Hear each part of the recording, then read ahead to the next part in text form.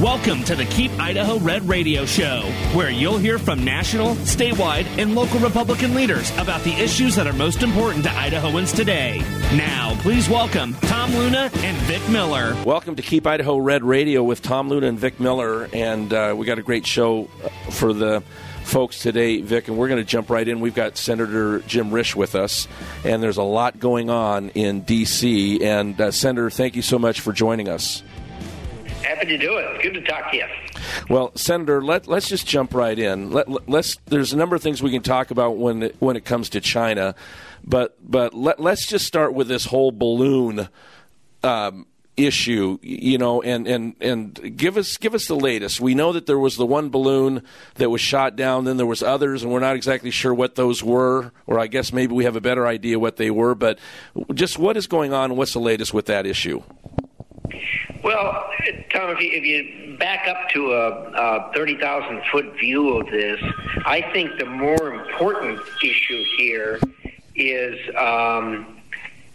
the fact that the balloon incident has really underscored what Americans need to think about when it comes to China, and that is that I've been saying for years, and whenever something like this happens, I'm always glad to see it get up on the radar. China is the issue for the 21st century.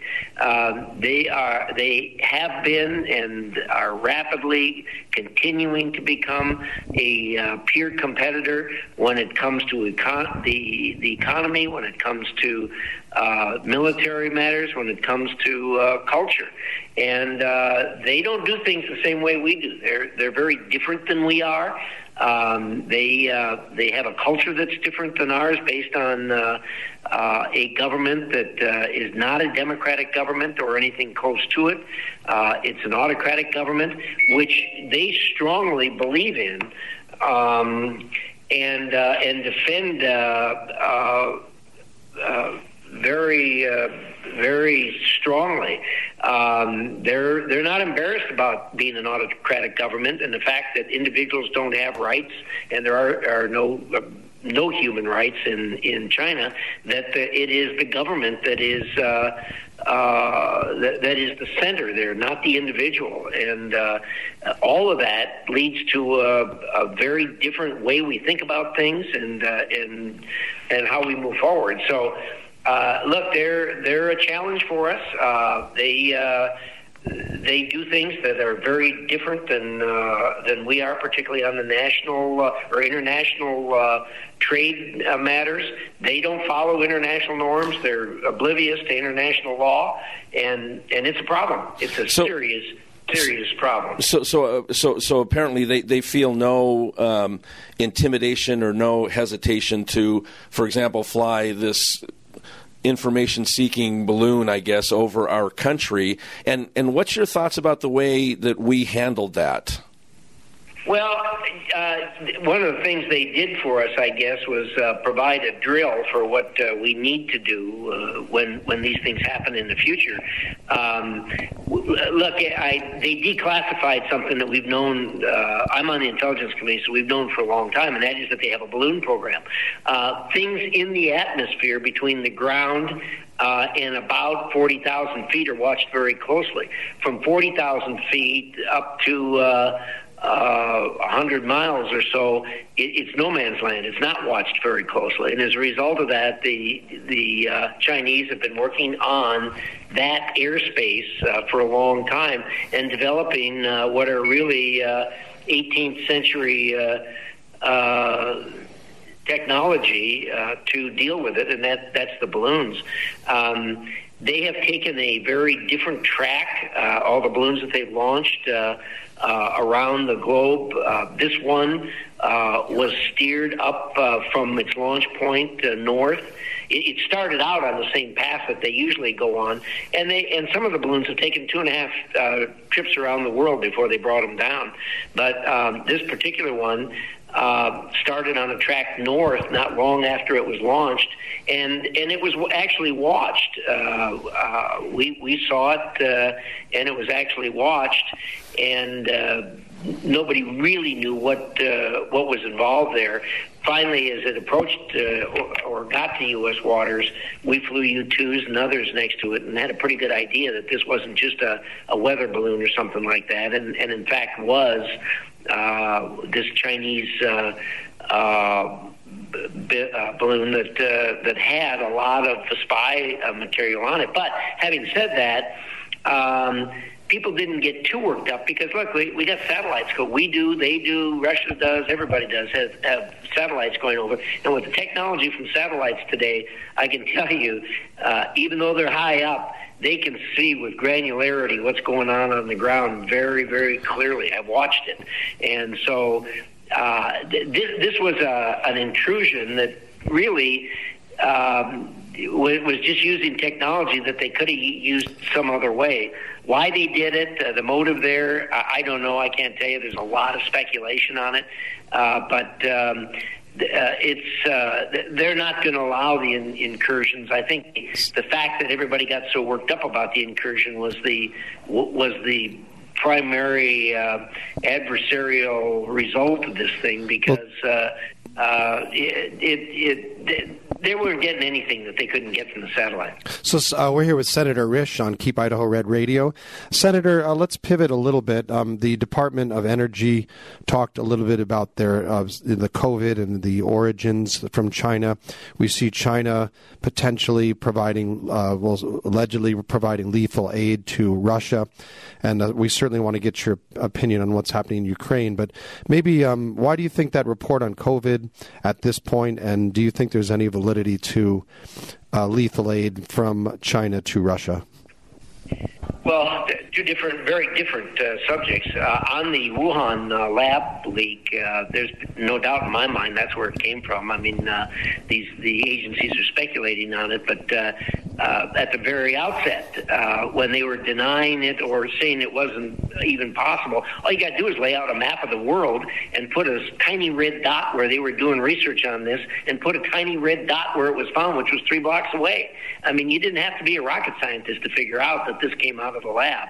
I don't subscribe to the theory that it was intentionally released by China. They didn't want it any more than we do. The Chinese hate this kind of chaos that it caused. So does that mean a rogue employee didn't release it? That's possible. Negligent escape? That's possible. But there's no doubt in my mind it started within the lab.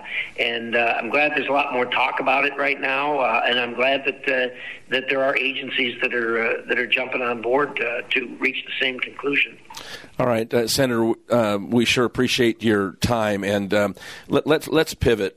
The Ukraine-Russia war started, or Russia's invasion of Ukraine started a little over a year ago, and we see this playing out. We now see China,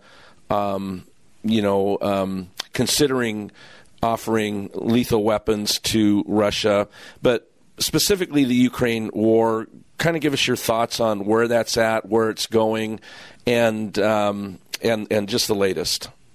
Yeah, let's back up and talk about how we got where we are. This starts with Ronald Reagan. Ronald Reagan spent 8 years of his presidency on his flagship issue, and that was bringing down the Soviet Union. He was successful. He brought down the Soviet Union. When it crashed, it broke up, and all those countries that were part of Russia's orbit in the Soviet Union got their freedom, and most of them took it and went a different direction, and that included Ukraine, of course.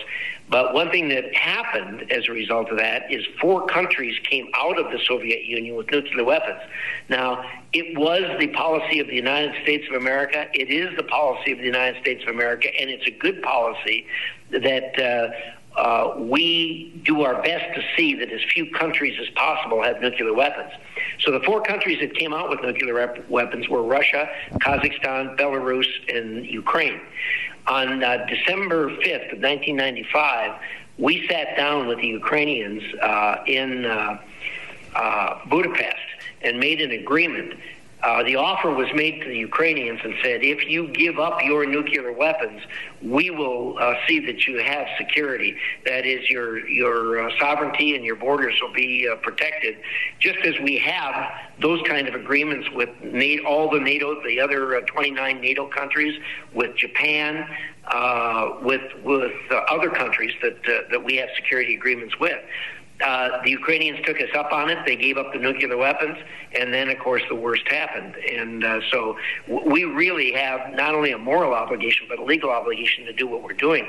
Now, I'm not in favor of putting boots on the ground. I don't know of anybody that is, but we don't have to do that anymore with the kind of weapons that we have. But we do need to supply them with their own ability to defend, and that's what we're doing here. And it's the right thing to do, and really the only thing you can do. If Russia prevails here, then the next one is Moldova. The next one is Georgia. Next are probably going back to Kazakhstan, Uzbekistan, etc. So this thing's going to repeat itself over and over again as Putin tries to put back the old Soviet Union. So look, I don't like this any more than anybody else does, but we're bound to do it. And not only that, it's good judgment at this point, because if it's not stopped here, it's going to get a whole lot worse and cost us a whole lot more in the future. Senator, just one last topic before we let you go, and that is you made a comment on a press release on the World Health Organization, U.S. sovereignty. Maybe talk a little bit about what your concerns are there. Well, look, global health, I guess global pandemic issues are a matter of real importance to the United States of America, because as much as we'd like to isolate ourselves from that, we can't. And as a result of that, we have got to monitor. We've got to do other things when and if another, when another pandemic breaks out. What I'm concerned about is that the Biden, I don't have the confidence in the Biden administration to negotiate with the WHO to do this. WHO has proven themselves to be an incredibly incompetent organization. It needs reform badly. So my point in the resolution that I've put out is that it will prohibit the Biden administration, or for that matter, any administration, from reaching an agreement with WHO or anybody else about this subject matter without submitting it to the United States Senate for confirmation, for being adopted, for being ratified. And we need to do that. We're the people's body. We're the collective wisdom of the people of America, and you shouldn't have an individual, which is what the President of the United States is, head of the second branch of government, trying to bind the United States to agreements that we don't have a broad input into, and that's the purpose of what we're doing. Well, Senator, we really do appreciate your time. You just came off the floor. You just came off of the floor after a vote, and we appreciate you immediately reaching out to us. And we appreciate the time you've given us on Keep Idaho Red Radio. And we wish you all the best in the rest of this 2023 session. And we're grateful that you spent some time with us. And we wish you all the best. Thanks for what you do. We appreciate it. You may think that we don't know what goes on back there, but I come home every weekend. I keep a close handle on this. I know the work that you're doing, and we truly appreciate it. Thank you. That's very kind of you, and we'll be right back with another segment of Keep Idaho Red Radio. Thank you to Senator Jim Risch.